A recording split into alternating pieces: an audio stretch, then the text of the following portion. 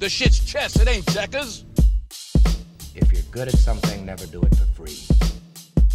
You think you're big time? Hey, yo, what up, everybody? It's your boy, the DRD. Welcome to the DRD show once again. To all my subscribers, thank you so much for holding it down. We're 5 months strong. We love it. We love it. As for the new subscribers, thank you so much for being here. Maybe this is your first episode, maybe your second. But just to give you a brief rundown, I simply review and rate your favorite movie and TV show, past or present, under 30 minutes or less. Now, normally I like to jump into things right away, but I want to make an announcement, very brief.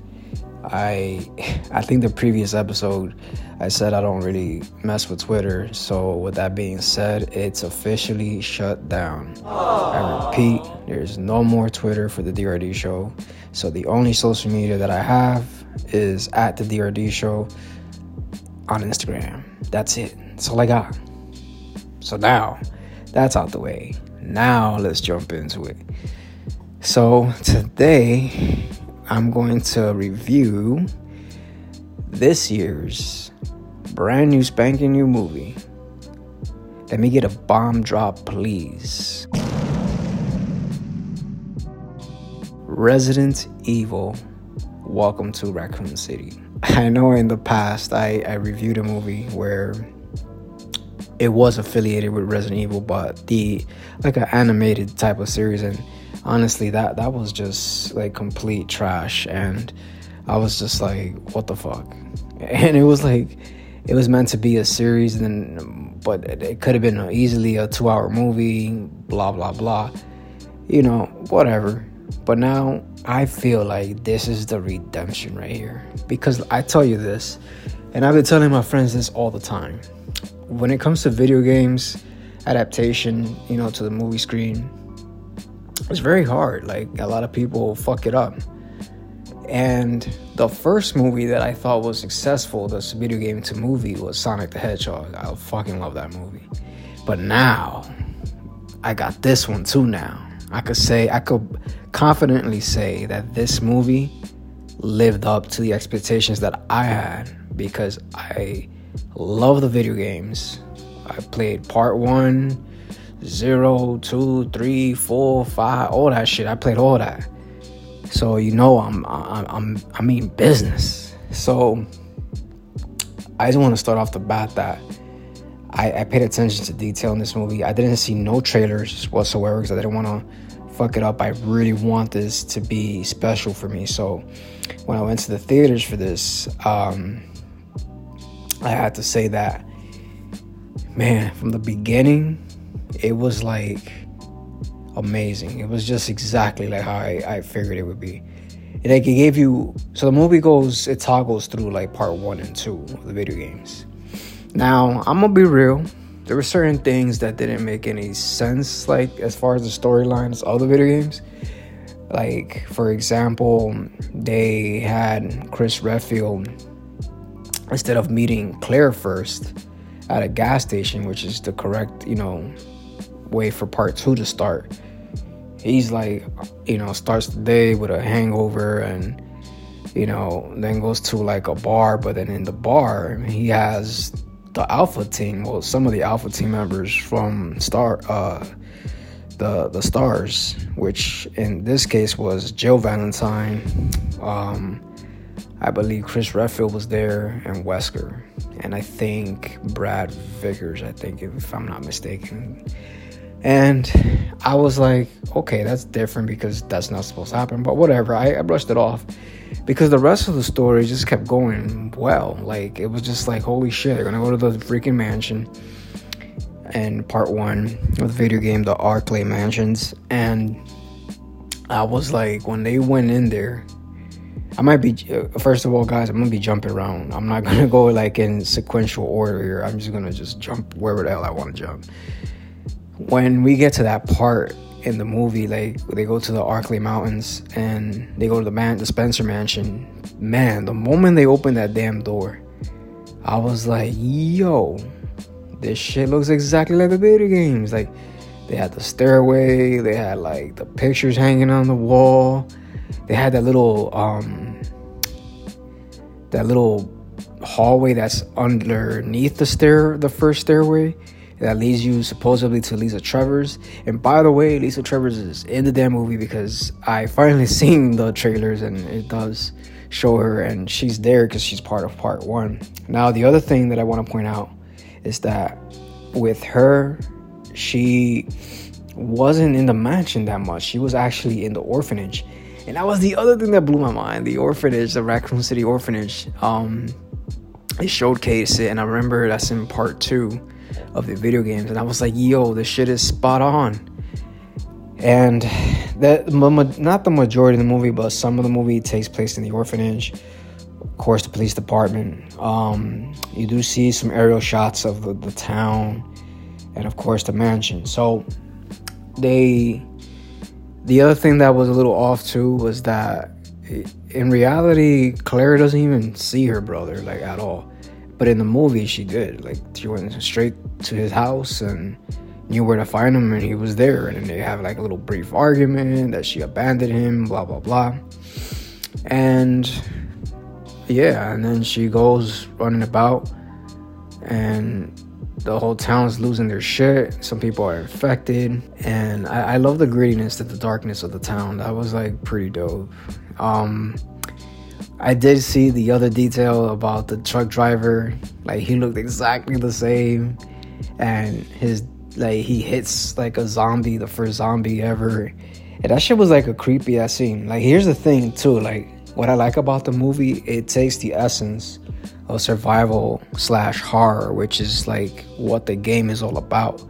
And even the game, it lost its way from that direction for quite a bit of time. Like, don't get me wrong, like the other games that came along that were more action-ish were fun, but like the early days was just like about horror, like makes you jump. And let me tell you that, speaking of that theory, I jumped so many times in this movie because there is so many dope scenes. I tell you, that was held actually in the mansion, where they first encounter the first zombie, exactly like the video game, where the zombie like turns around slowly because he's munching on somebody, and like, hey, hands up, and then just like firing away. And then you see like more zombies come out of nowhere, and it's dark as shit in there. You can't see shit. And I was like, yo, this shit is wild. And the one thing else that I want to point out, like, I'm pointing out all like the minor flaws, but I didn't see Barry in there like at all. Like, Barry is like the older gentleman. He was actually part of the mansion, but instead we get Brad Vickers joining the crew, which is, I don't think that's the way it goes, because I know Alpha Team is like semi big team, and they weren't looking for Bravo, but they didn't mention the girl from Bravo. I forgot her name. And there was only like apparently 2 Bravo members, and they were both fucking fucked up. So then they do the whole time frame, like they show like what time it is, like 12 p.m., 1 a.m. They show all that, and they toggle back and forth. Like, go back to Raccoon City, they're showing it empty. And the truck driver finally loses his shit because his dog becomes the first dog zombie, and he just bites him, so he's infected. And then he crashes, and then it's like exactly like the game. Like, there's just, you have to find a way to go inside the police department. But in this movie, Chris Redfield's already there. He's working the front desk. Like, he's supposed to like find his way there. He doesn't even know like what the place looks like. So with that being said, like, he's working the front desk, and Chief Irons is hilarious, by the way. And in the game, like, Chief Irons is not really seen much. He's like very like evil-ish, creepy-ish kind of guy. But in this movie, he was just hilarious as shit. Like, he was just like, yo, this man is like making jokes, and it's like funny as fuck. And we needed that. Like, it was like, you need that bit of humor, but that was it. It was only like with him. Everything else was action, and horror, make you jump. And the cast, I want to say the cast, like, it's the cast was very well selected. Like, they got like some, I wouldn't don't like labeling actors like A, B, A-listers, B-listers, but like if I were to give them that, these are mostly like C and B like listers, like because I don't know who plays Leon Kennedy, because he didn't even look like Leon Kennedy. But I get it, depends who's up for what. Wesker was very brolic, and it was Tom Hopper that played him, and he's known for doing that Netflix movie that's so cool, like the Umbrella Academy. Like, he's part of that, and that's successful as shit, so he's there. And then Jill was played by, she's the one that, she's been in a lot of movies. She's actually been in the Ant-Man movie, Hannah John Kamen. So she's been around for a while. Then you got Chris Redfield, who's played by Robbie Amell.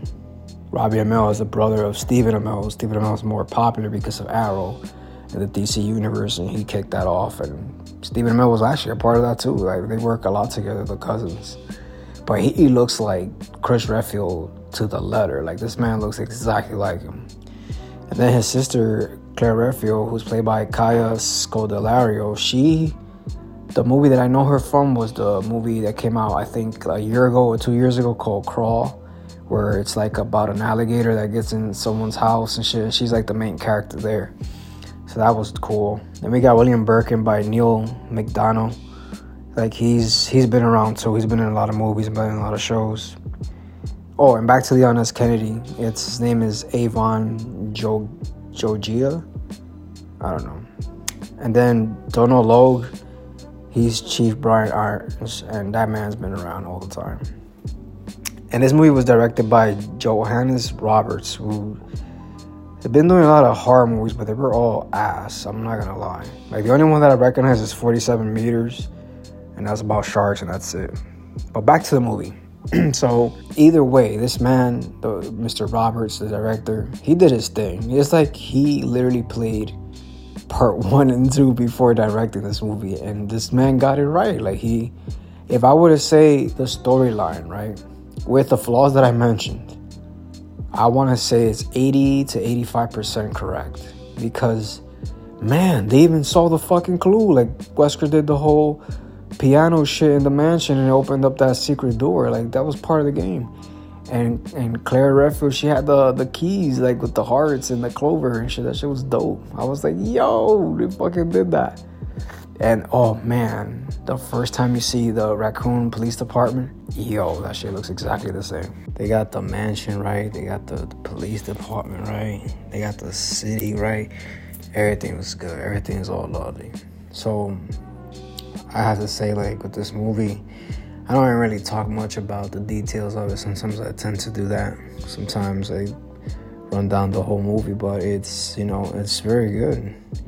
Oh, did I mention, even in the underground, like, locations of how to get to the mansion, to get to the nest of, like, where Umbrella works. The mansion has it, but in this movie, they had the mansion and the orphanage. Usually it's